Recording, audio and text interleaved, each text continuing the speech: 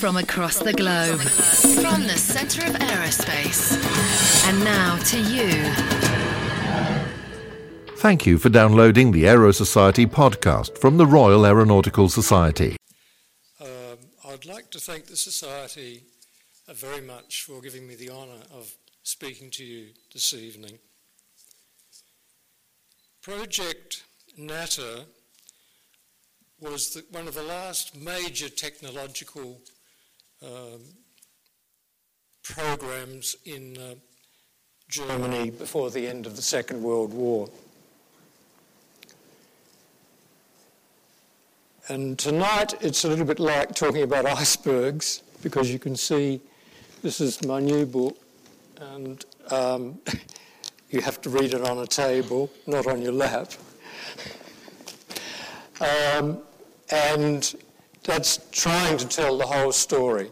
So what I'll do is touch upon some subjects, but if you're interested to know about any of these subjects in depth, then although the book sold out in a week, and I'm sorry about that because I didn't expect it to be so popular. I thought it was highly technical and hardly anybody would want to read it, but it's publications like that. The other books I've written have been published in larger numbers, and they've ended up taking years to sell. This one sold in a matter of days, so you can't predict books. The topics that I'll deal with tonight are basically related to the technical advances that were made to make human vertical rocket flight possible.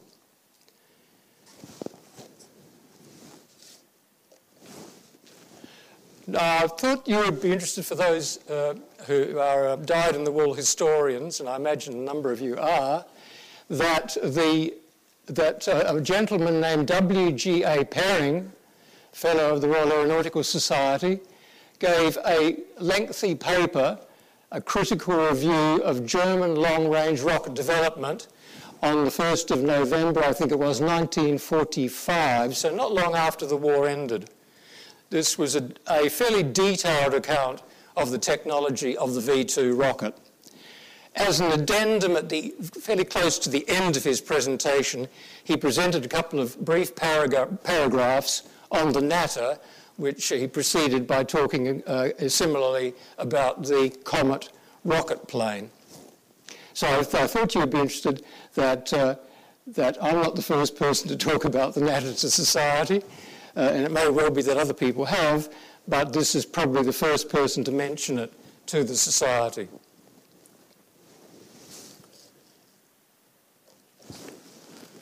The basic criteria for the project, right. At the beginning of 1944, the air war over Germany was beginning to tip in favour of the Allies. German pilots were dying in numbers that now were beginning to be difficult to replace from flying schools. Part of the problem was that learning to take off and to land an aircraft took up considerable length of time. The other thing was that it became evident that ordinary fighters had difficulty defending specific targets. For instance, the synthetic fuel production plants and the ball bearing factories. And so the German Air Ministry asked the aviation industry to present to them a rapid, fast interceptor that could be placed around strategic targets that wouldn't require aircraft to be doing patrols, standard patrols over areas, because that took a lot of fuel and wasn't particularly efficient. So they asked the industry to submit proposals for a target defence interceptor, one that needed no airfields, hopefully, apart from the fact that it would be difficult to have a whole lot of airfields near all to the strategic targets, the airfields were beginning to come under pressure from being bombed. And I've mentioned the training of pilots had to be short. These interceptors needed to be able to be built using a minimum of war-critical materials. Barkham complained at one stage, that's the chief engineer on the Natter, that it was difficult even for him to obtain steel tubing, simple steel tubing. Supplies were becoming more and more difficult to obtain. And the planes needed to be produced quickly and cheaply and in quantity, because, as you can imagine, you needed a reasonable number of interceptors to be placed around these strategic targets to even blunt the large bomber forces that were being sent to targets. And, of course, the Natter and these aircraft largely could only be used in the daytime. They weren't really designed to combat the British night bombing raids.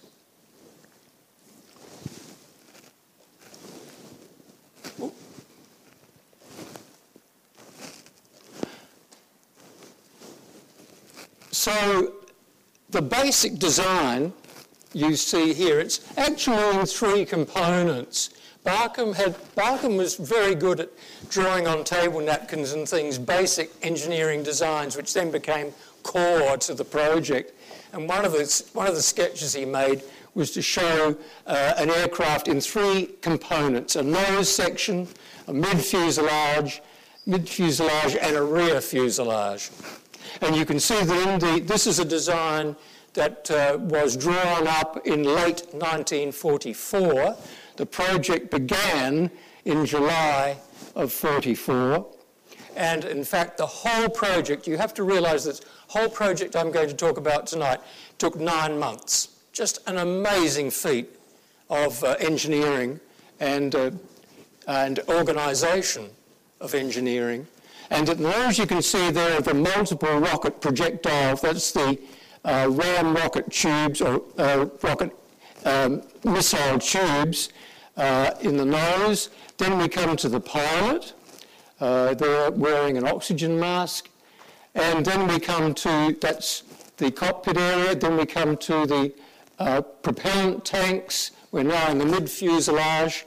And then we come to the Walter liquid propulsion motor, which was attached to the rear frame of the mid-fuselage. Then the rest is the rear fuselage.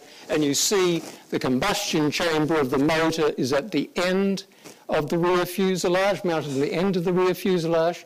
And you'll notice that the empennage is a cruciform arrangement, and that they were using elevons, that is, elevators and ailerons combined, because there are no ailerons in the main wing.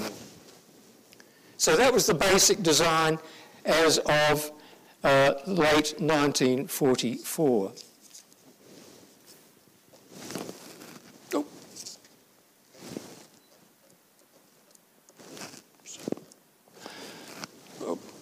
Sorry. Now, the first major problem that was faced was how to position a pilot in a vertically taking off rocket aircraft. I know that seems obvious to us now. We're so used to astronauts in the position that we see them now when they take off.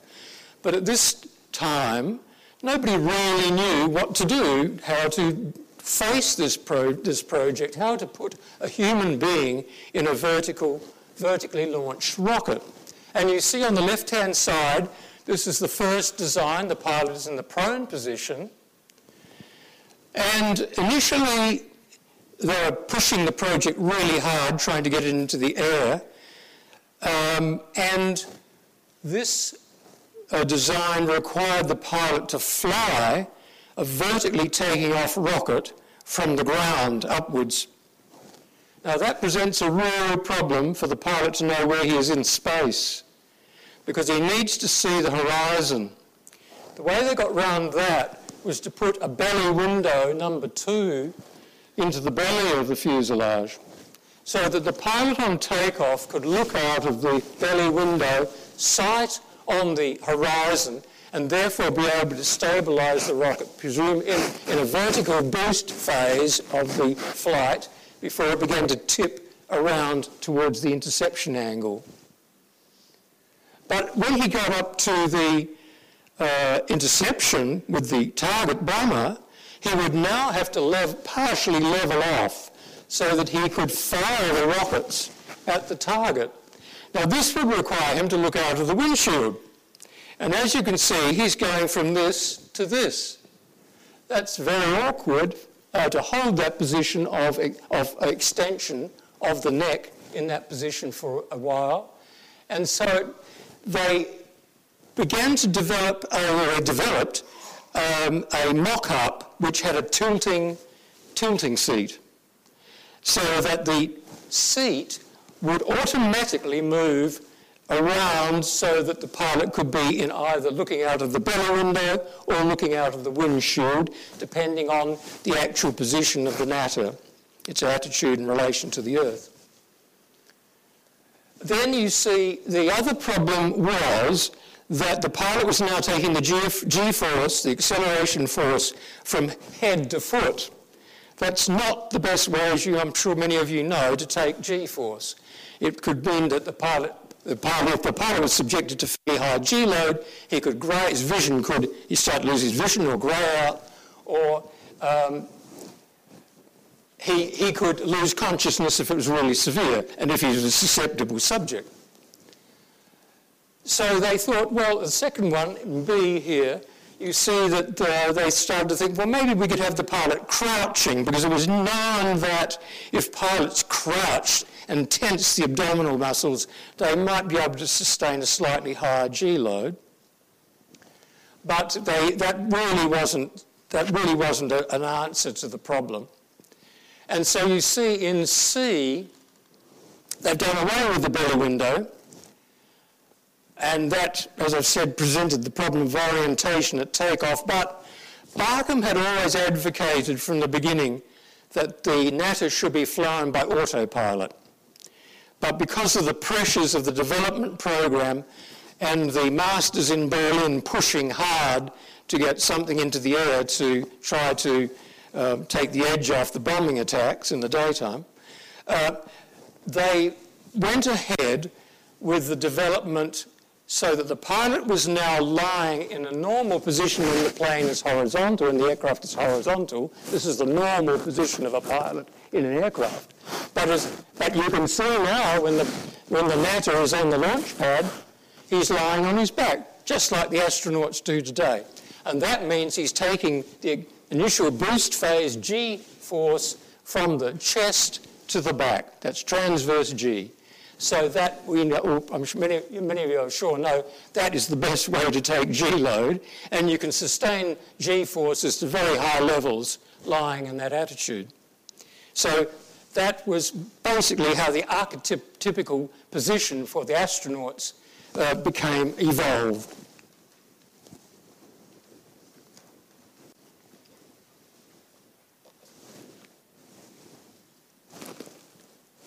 This is the mission profile, and this was drawn up in November 1944. It has a rather bizarre thing here.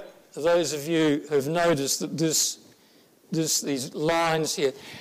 One of the early proposals was for a thing called cable guidance of the natter during the initial boost phase, so that when the cables would stabilise the natter vertically, and the cables would be released automatically when the natter achieved a specific velocity and hopefully started to gain stability through aerodynamic stability.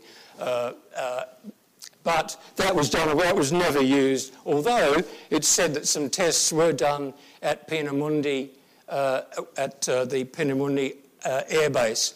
But that wasn't pursued, and I'll show you the actual launch system later.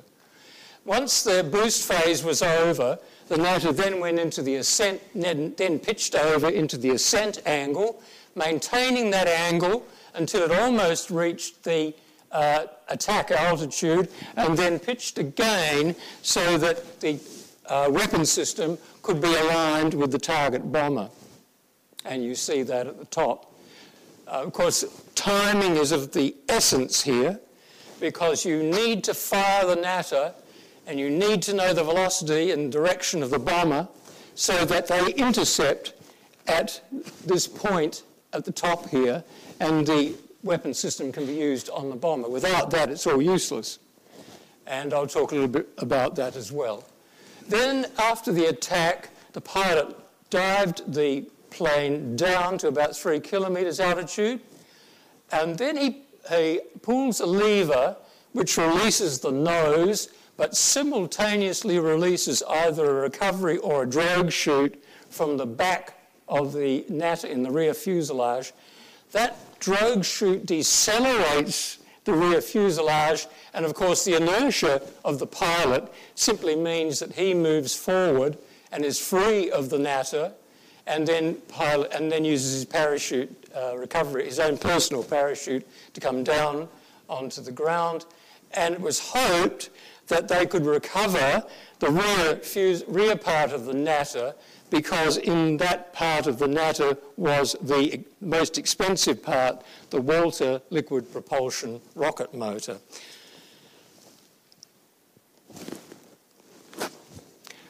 Now, the natters were built in southwestern Germany, in Baden-Württemberg, at a little town now called Bad Waldsee. It was called Waldsee then.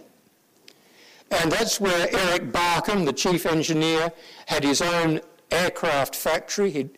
He wanted to build aircraft himself, and he set up his own factory. And the aircraft were then taken on trailers about 50 kilometres to the west, where there was an upland called the Heuberg Upland. On that upland was a military training area near a town called Stetten am Kaltenmarkt. And this is an RAF reconnaissance photograph of the area on the Heuberg, on that military training area. This is a little farming village which was called the Ochsenkopf, which means ox's head. This is a photograph of the test area for the natters. Absolutely amazing. And over the last few years, I've been able to interpret this, and it is quite remarkable, as I think you'll understand now.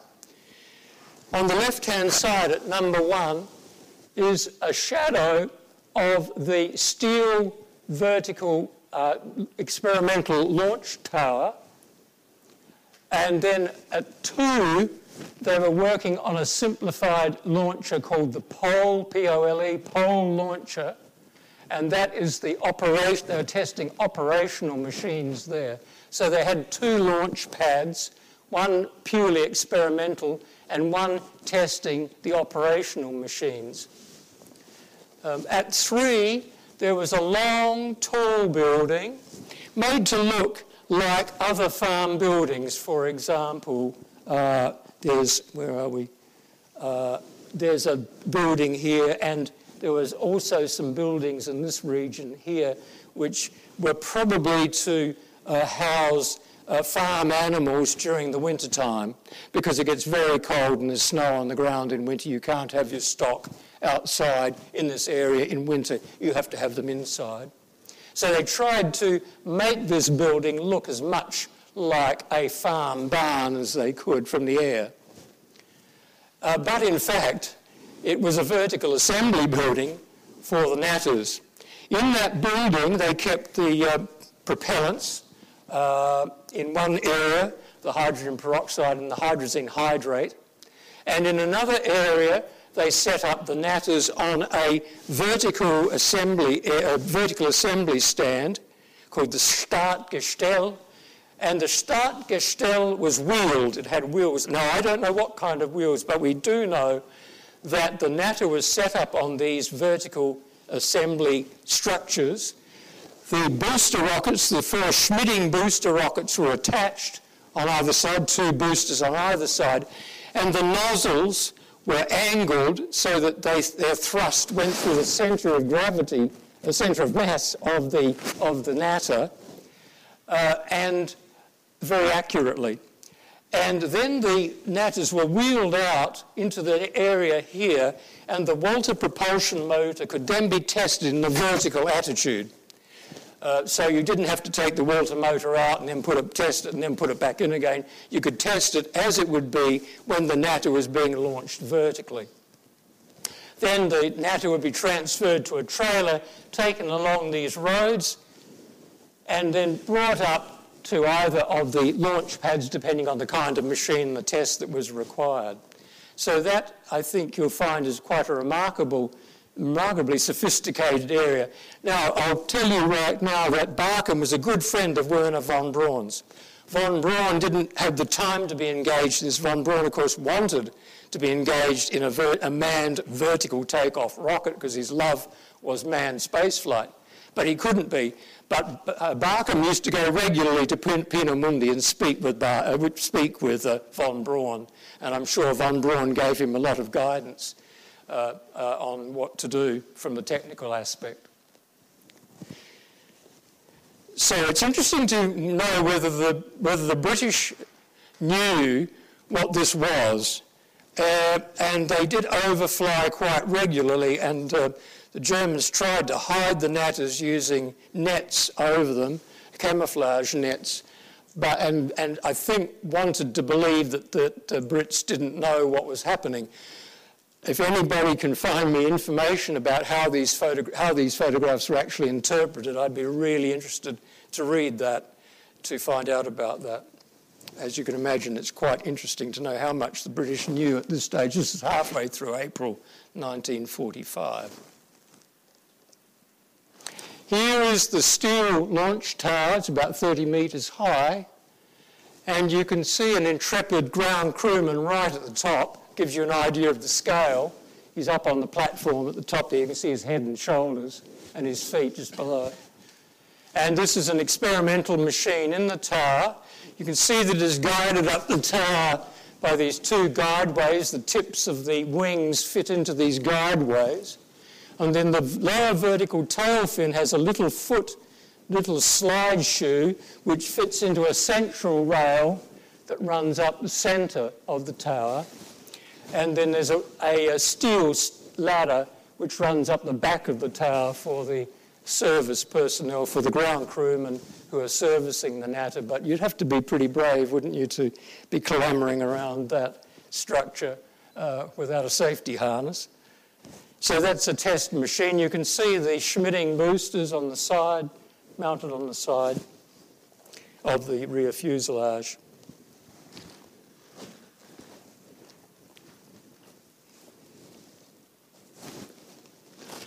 Now I'm pushing on now quite quickly to say there was a test program of unmanned machines. Now Berlin said we want you to, Berlin said they wanted a man to fly it, and Barkham and his colleagues set up a test, an unmanned test with a dummy pilot, and that was remarkably successful. That worked really well. The dummy pilot came down after the test flight on his own parachute, and the rear fuselage was recovered on another parachute. And about a week later, they set up this test to have a manned flight, and this is the machine, M23, waiting in the launcher for destiny, so to speak. This is the 1st of March 1945. This is the first time a human being had been launched off the ground by pure rocket power. This was of some historical significance, as you could imagine. This was really the beginning of the possibility of people being able to be launched from the ground in a rocket vertically, not like the Comet, which used an airfield, but now vertically, straight up by rocket power. And there's some interesting things here. This shows you the degree of sophistication. The natter was written off for some time by some people as a little wooden aircraft of no significance. This is an FM receiving aerial, one mounted to the metal tower. 2 is the canopy, and I show you this because this is significance in a moment. This is the canopy undone. It's hinged at the back of the top of the cockpit. And that is the head cushion, the pilot's head cushion behind his head to support his head. 3 is a pitot tube. 4 is an inspection cover, so that can be taken off, and the Walter propulsion motor, fine adjustments can be made to the Walter propulsion motor. 5 is an RDF aerial. I don't know whether you can see it, but there's a circular aerial there on the back of the fuselage. That was, we're not absolutely sure, but I suspect that was so that when the pilot had completed the mission, was coming down and levelled off and was waiting to parachute down under his own personal parachute, he needed to know where the safest area was and where the recovery crew would be waiting for him.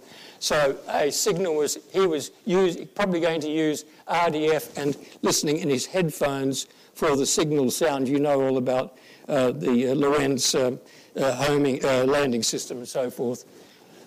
So this is an RDF aerial, and very interestingly, you might just make out it's easier in the original, but there's a power cable or a wire cable running across the left horizontal tail fin and up the vertical tail fin, and that is presumably the FM transmitting aerial, because there were a whole lot of data collecting instruments on the various airfoils, so that the position of the elevons could be recorded, and other data input from the Walter propulsion motor.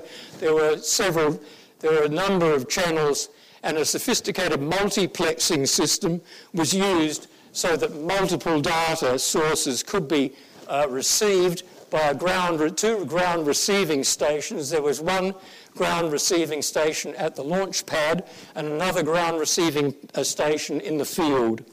There were also 2 kinetheodolite stations running high-speed and low-speed film. If you don't know what a kinetheodolite is, it's a camera with a telescope, and it can take moving pictures, and it can home in on, do close-ups of the rocket as it takes off.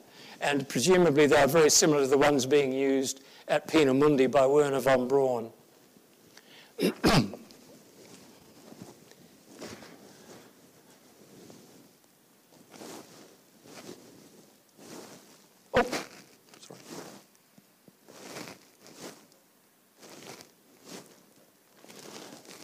This is Lothar Sieber, a young Luftwaffe officer, and it's a really interesting and rather heartstring story. He was just engaged to his fiancée, and they were planning to be married a month after this. And Lothar Sieber volunteered for this flight. He was very keen to be the first man to man a vertically taking off rocket. You can see here it's difficult for him to get into the cockpit, and the ground crew people are helping him. His right hand is actually holding onto a hand grip, which is on the outside of the nose, and one of his ground crewmen is holding his left hand, and his right leg is into the cockpit, left leg on the launch platform, or actually on the wing, I think. And you can see the cockpit there with the head cushion, with his head cushion on the underside, the seatbelt dangling over the edge of the cockpit at the back there, unfastened seatbelt.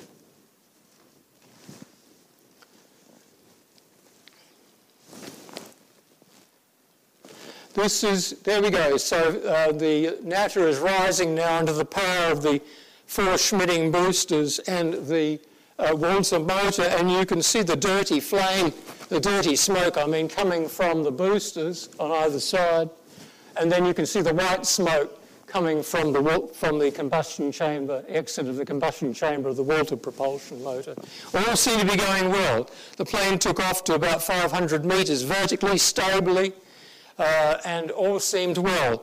But then the plane began to gradually tip backwards onto its back, and we think that was because of the 3G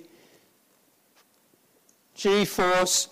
Sieber, without being able to see the horizon, lost his feeling of position and inadvertently, under the G-force, began to pull back onto the control column, which began to tip the plane onto its back. Also, and you can imagine, you can see a black blob. About this stage, and that's probably just a dirty smudge, but in fact, about this stage, the people at the launch pad saw a black object fall away from the plane, and that tragically was Sieber's canopy. Sieber had to wait all afternoon for the launch. It was planned to launch him at 12 o'clock. This is typical of things like the Mercury program, if any of you can remember back that far. The launch just was delayed and then delayed and delayed. And the pilots got really toey. I mean, the astronauts got really toey about this. And I suspect that happened to Lothar Sieber too. You can imagine what it was like in his position. He presumably lost concentration.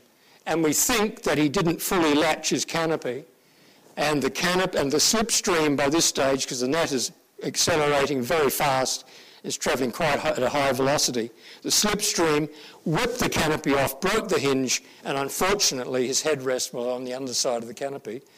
And at 3G, his head went back and hit the back of the cockpit. It either knocked him unconscious or broke his neck, sadly. So the plane is now without control. Plane is now flying on its own. And I've read many accounts of what happened. I've read accounts of people who saw the plane crash, many accounts of the plane being launched. This is what I believe happened. And of course, we have never seen the Kinney theodolite footage. Whether that was all destroyed before the war ended, we don't know. There's not a single movie film of any launch of any matter that has been publicly released. Whether it was all destroyed by the Germans or whether the Americans simply didn't want to release it, I don't know. And when people have just forgotten, it's still classified. But anyway, another story. So this is the sequence. Plane took off, seemed to be stable, began to tip onto the back. Then the canopy fell away. I believe the plane just continued in an arc like that and then eventually came down. It was seen to be diving vertically before it crashed. And in fact, in the book you'll find there are accounts of young boys who were playing football very close by, heard a double bang before it hit the ground. And in fact, when you calculate the fact that it took 55 seconds in that flight and it travelled 6,667 metres in that time, and if you take the shortest arced curve, it turns out that plane was doing 1.2 Mach, so it's actually broken the speed of sound. So it may be the first time a human being in a rocket plane had actually broken the speed of sound. The plane was crashed, was impacted at very high velocity. We believe the liquid propulsion motor was burning throughout the whole flight. So by the time it was on the downslope and the water motor's accelerating it as well, it was travelling very fast, whatever the case. Very sad, and of course Lothar Sieber died.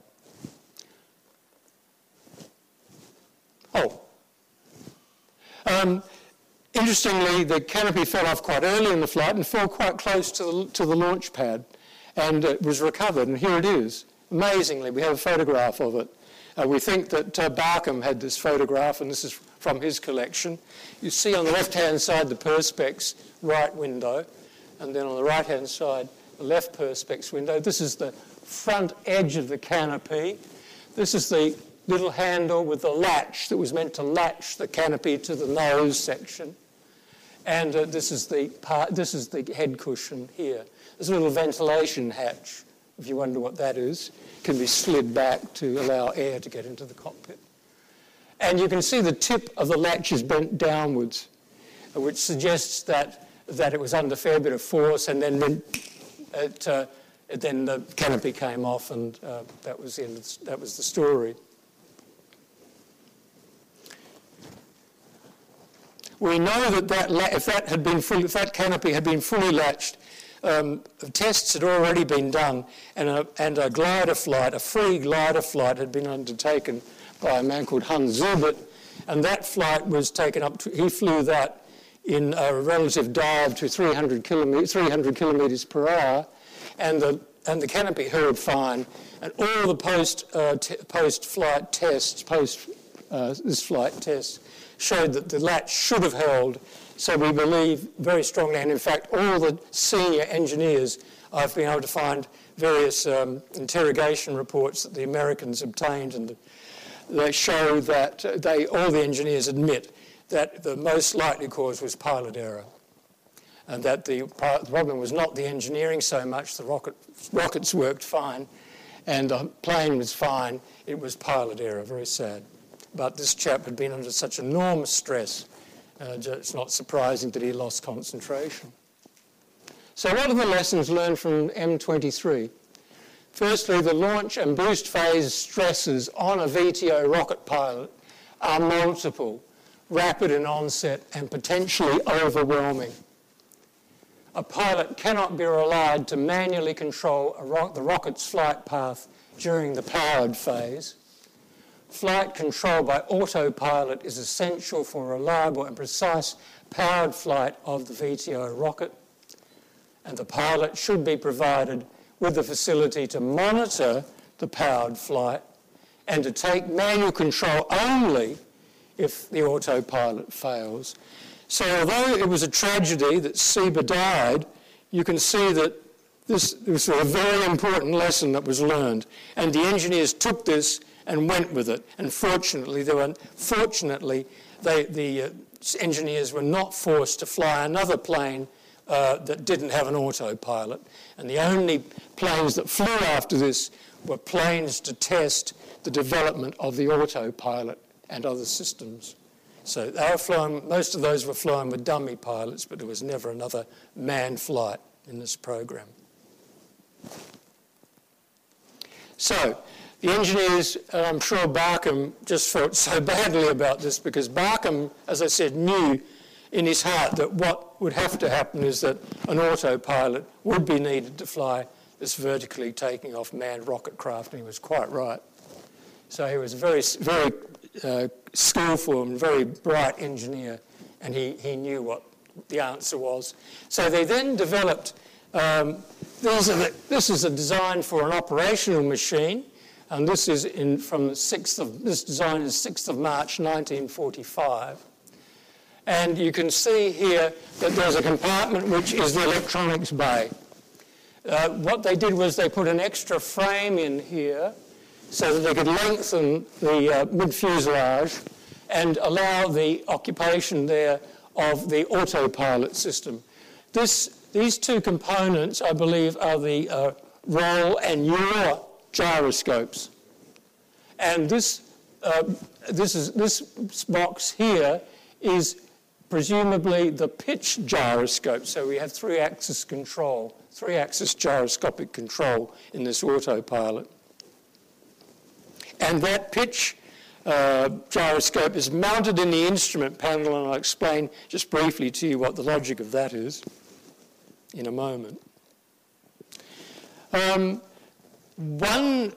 one movie film that does exist, wartime, that was taken in the Barkham Work Factory in Bad Waldsee, and this shows that one of the first machines to be equipped with the autopilot system. And we don't have any documentation, so I've had to go and look at all the different components that made up the autopilot system, because I do have, in the Deutsche Museum, believe it or not, there is a set of blueprints for the operational machine, which has been redacted, presumably by the Americans, of some very sensitive areas of the autopilot control, the central autopilot control. But there's enough. I also have wire circuit diagrams showing where the various components are apart from this central part. But you can work around that, and I haven't got time to explain to you how I did that. But this is a gyroscope. That is the yaw gyroscope. And this is the roll gyroscope. And this box contains 3 damping gyroscopes for roll, pitch, and yaw. As I said, the pitch gyroscope is mounted in the instrument panel. And you may say, why did they do that? This is our reconstruction of the manned operational machine instrument panel.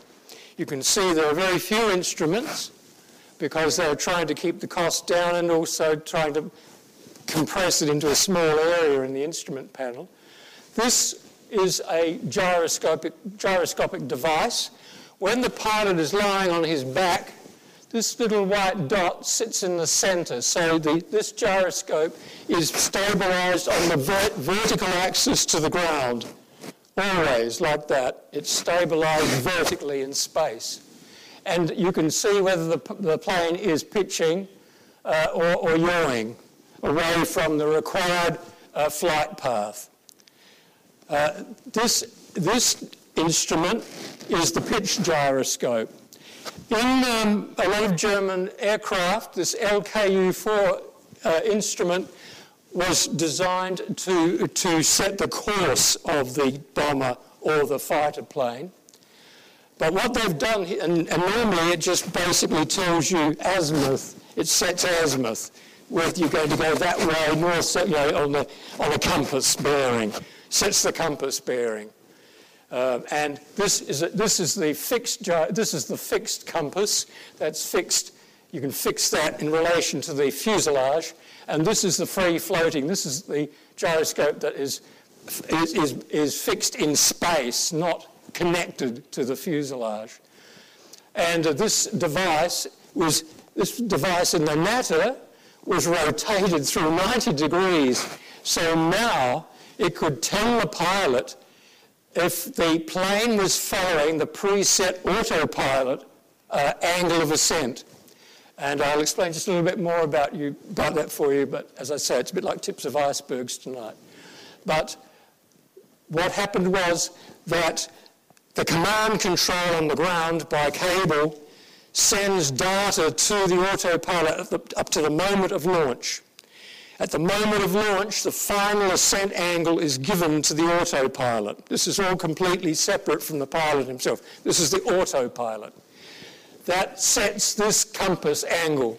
And then the pilot can follow this compass to see when it lines up with the required angle of ascent.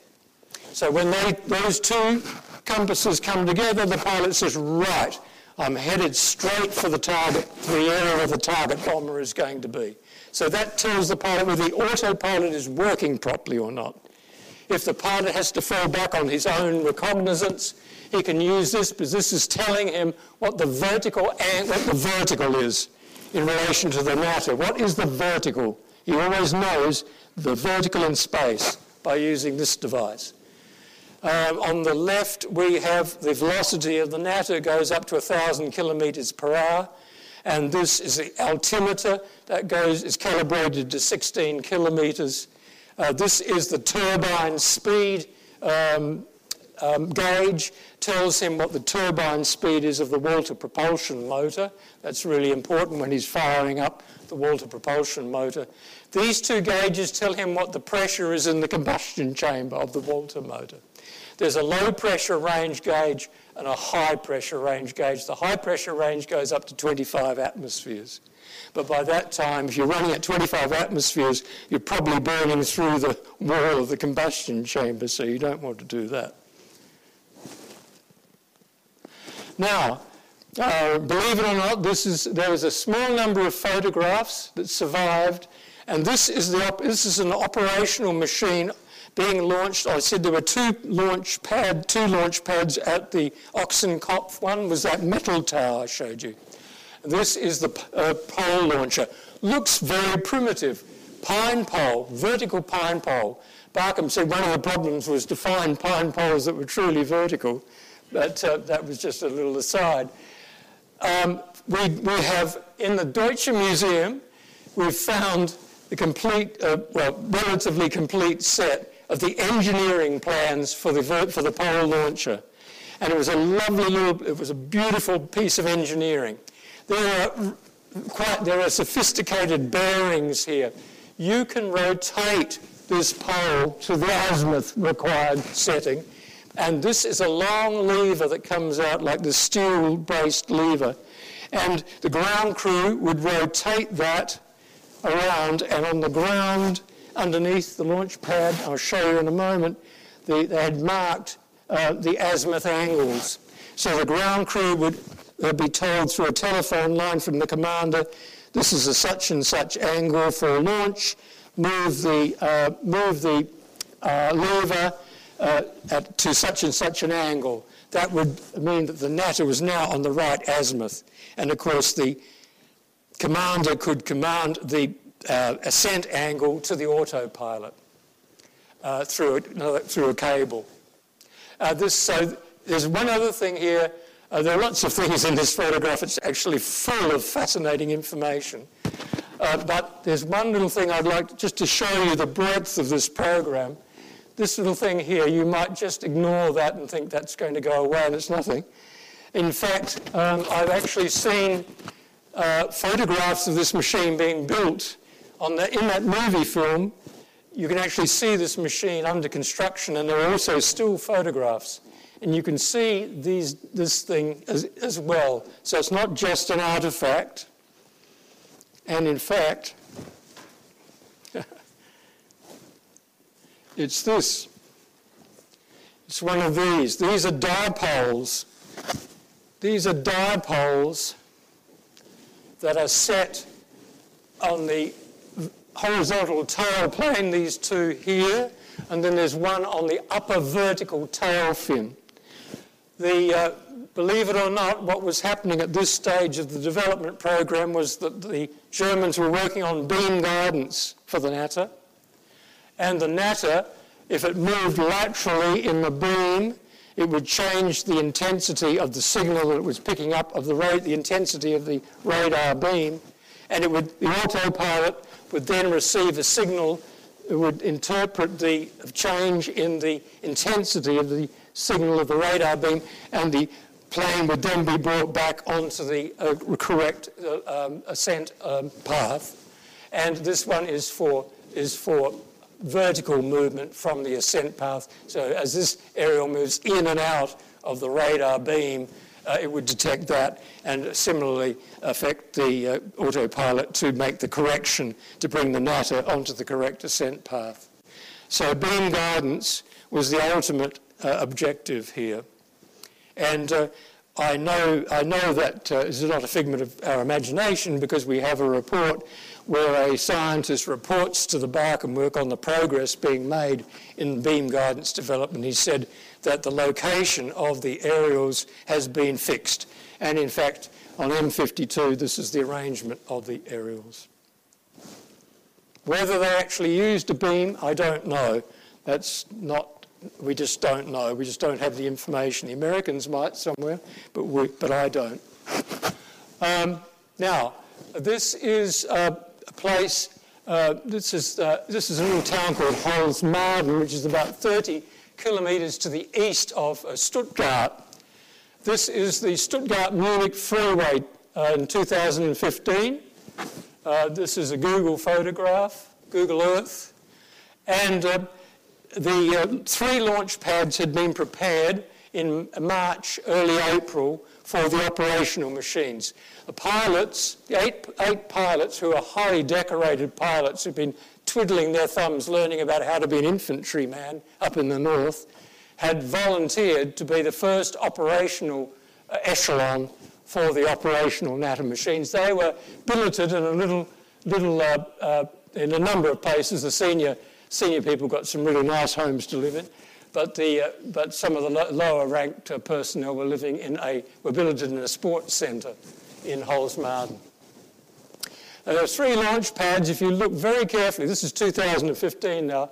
This is winter time, so the trees have lost their leaves. And this is a little forest called the Hasenholz, or rabbit wood. And you can just see a circular object here. That's what we call the northern pad. This is what we call the western pad, and this is the southern pad.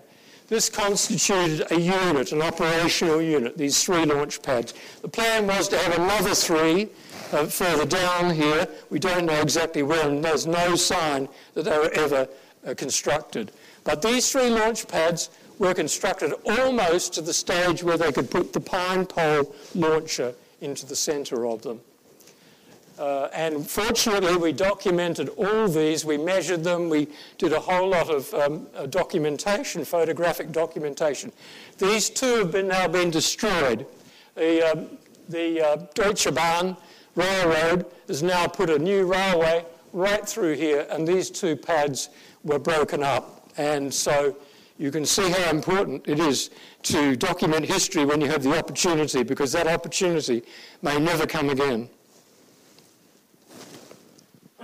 Here is the northern pad before it was destroyed, and you can see this is the circular gutter where the azimuth angles would be painted.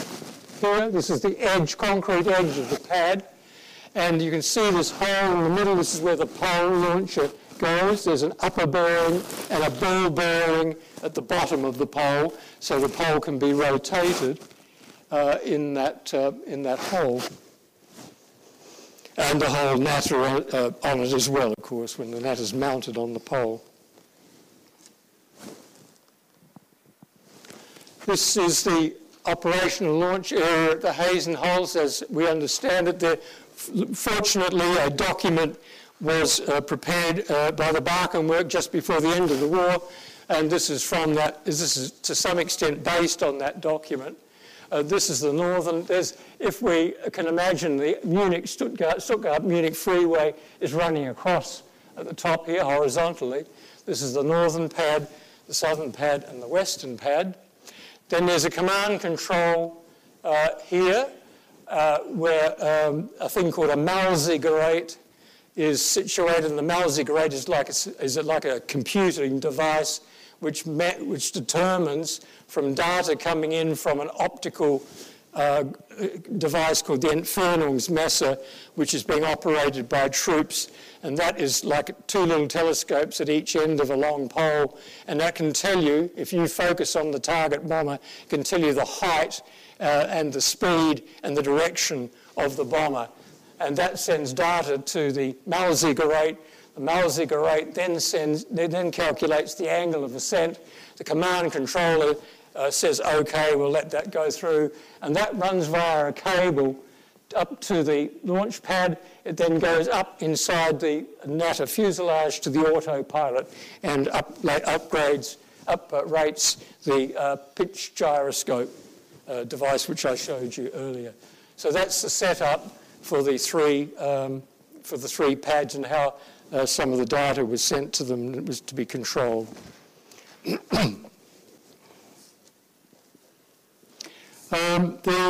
The natter you saw, that operational natter you saw, is called the A1. That was the first version of the operational machine, but the Germans were worried that the Super Fortress might be deployed in Europe. And consequently, although the A1 natter could achieve an altitude of 12 kilometres, the pilot's breathing pure oxygen through a face mask, that was not going to be adequate for the B0 natter. The B0 natter was rated, which is on the cover of my book. The B0 natter was rated so that it could travel to an altitude of 20 kilometres. It's a long way up. And of course, as you know, only too well, to do that you need a pressure suit.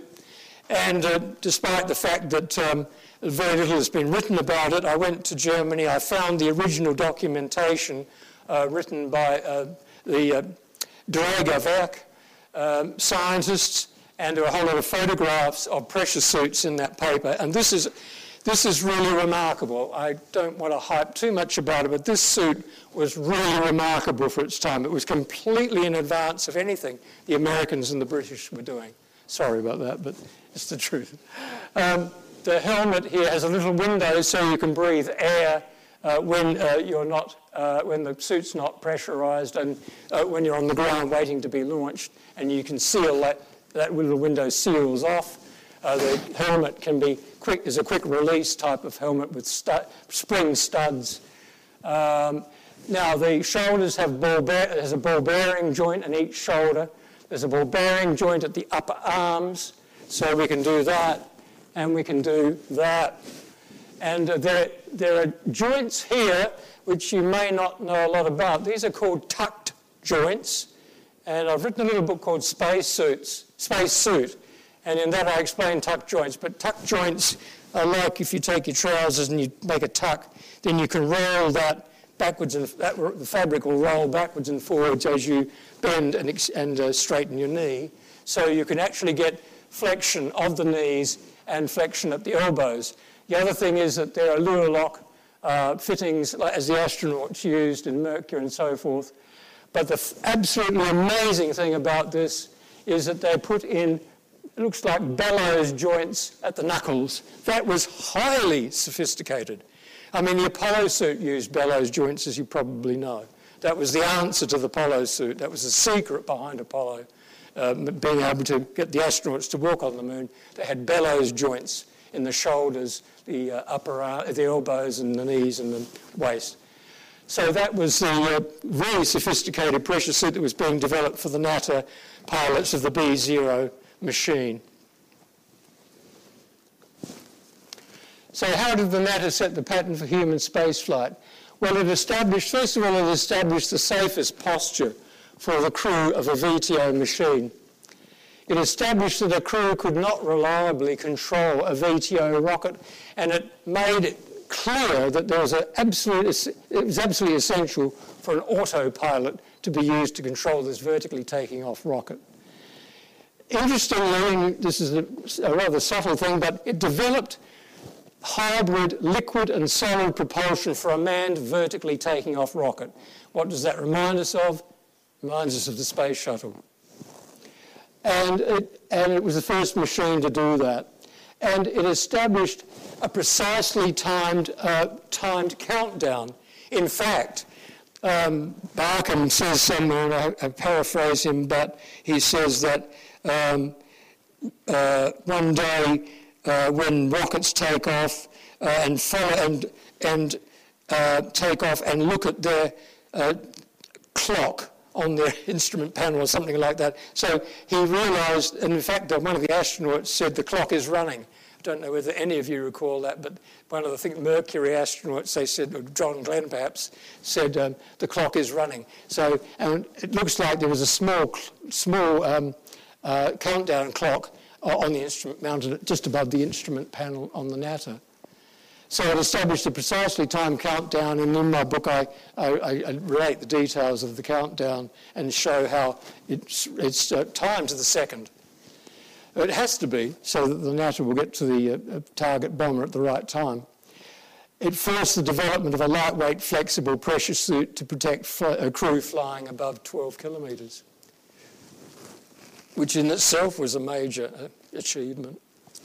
So I'd just like to let Barkham have the final words, because at the International Astronautical Congress, which was at Stuttgart, one of the International Astronautical Congresses, I think it was the third, in Stuttgart in 1952, Barkham had come back from South America to Germany at the beginning of 52. Barkham said within a few months we had to track down, go through and solve numerous problems associated with vertical takeoff.